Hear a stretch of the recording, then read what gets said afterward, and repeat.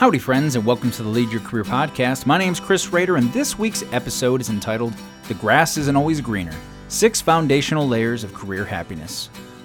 There's blood in the water, and headhunters are circling. As companies struggle to figure out how to balance working from the office safely, their modified working from home policy, and how all of that impacts the bottom line, headhunters are trying to capitalize on that vulnerability.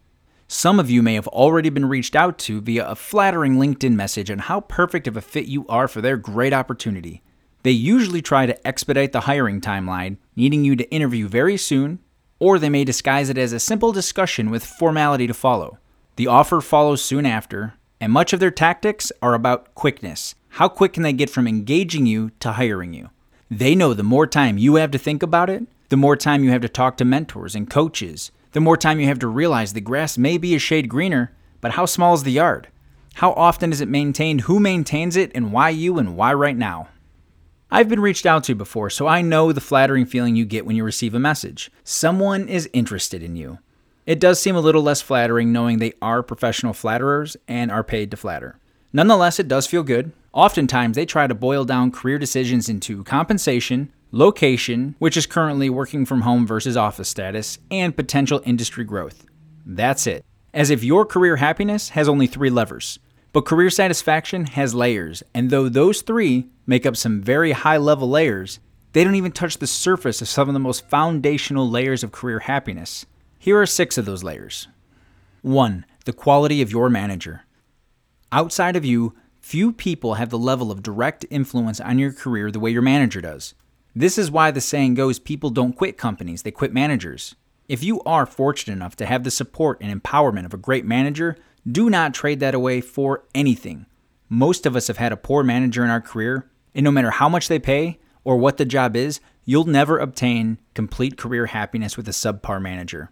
If you're looking to flee your current manager by leaving the company, remember there is no guarantee your new manager will be any better. You may be trading Darth Vader for Thanos.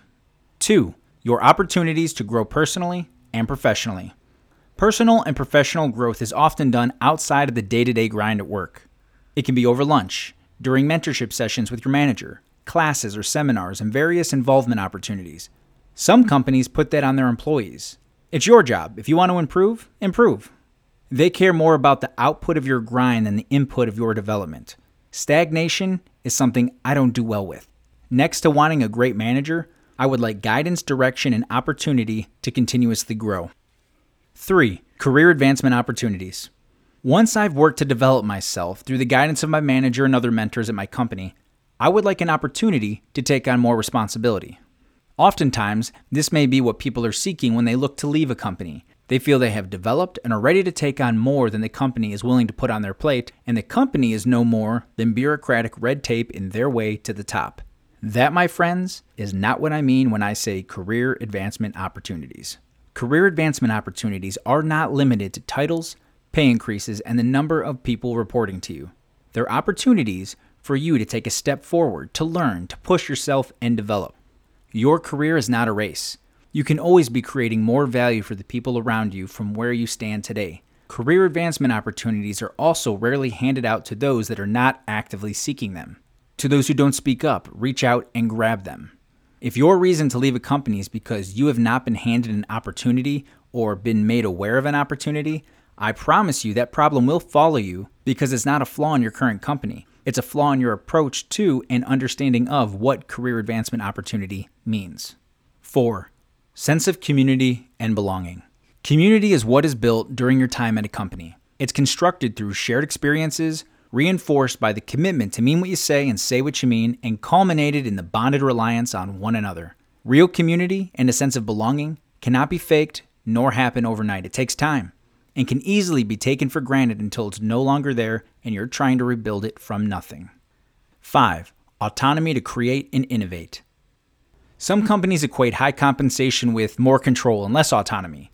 The "I'm paying you more to do what I say" approach. Your ability to create, innovate, and be uniquely you is a very important foundational layer of career happiness. If you have it, don't give it up. 6. Personal values align with company mission. This goes beyond the stated mission of the company. It's less about what they say their mission is and more about what they do to stand by and reflect that mission every day. Companies pay plenty of money for branding and outward-facing rhetoric, but what do they do to encourage and enable behavior that aligns with that mission? Then, even if they do stand by their mission, do your personal values align with that mission? Do you need to trade away parts of who you are or what you stand for to embrace the culture and mission of that company? If so, it's not worth your time and consideration. Remember, if the new job offers substantially more compensation than your current company, there's usually a good chance there is a trade-off somewhere. If they're willing to pay you at the upper end of market value or even above market value, they're paying for you to take on work that others probably will not do at the current market rate. They are probably struggling in one of the 6 foundational layers of career happiness I just talked about. So if you're considering leaving your current company or have been reached out to by a headhunter, I ask 2 things of you this week. 1. If a headhunter reaches out to you, ask them about some of the factors outside of compensation, outside of location and industry growth. Ask them about your new manager, the team, your level of autonomy, their training program, how career development works, the mission of the company, and how they stand by it. Be sure to ask for tangible examples of all of those because it's easy to say, yeah, we have that. Those are some of the foundational elements that will directly affect your day-to-day career happiness and often go unvetted. Don't let them trick you.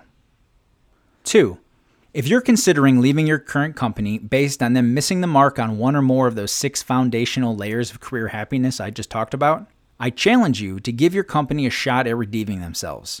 Talk to your leadership about where you think they're struggling. There is a good chance if you're feeling this way, many others are feeling that way too, and they owe it to you, their employees, to address that deficit. I understand that sometimes compensation is king. You have mouths to feed, bills to pay, and career satisfaction is a luxury some people can't afford right now. I do have respect for those willing to do what needs to be done to make ends meet at the end of the day. I was raised by a great woman who made some of those same choices.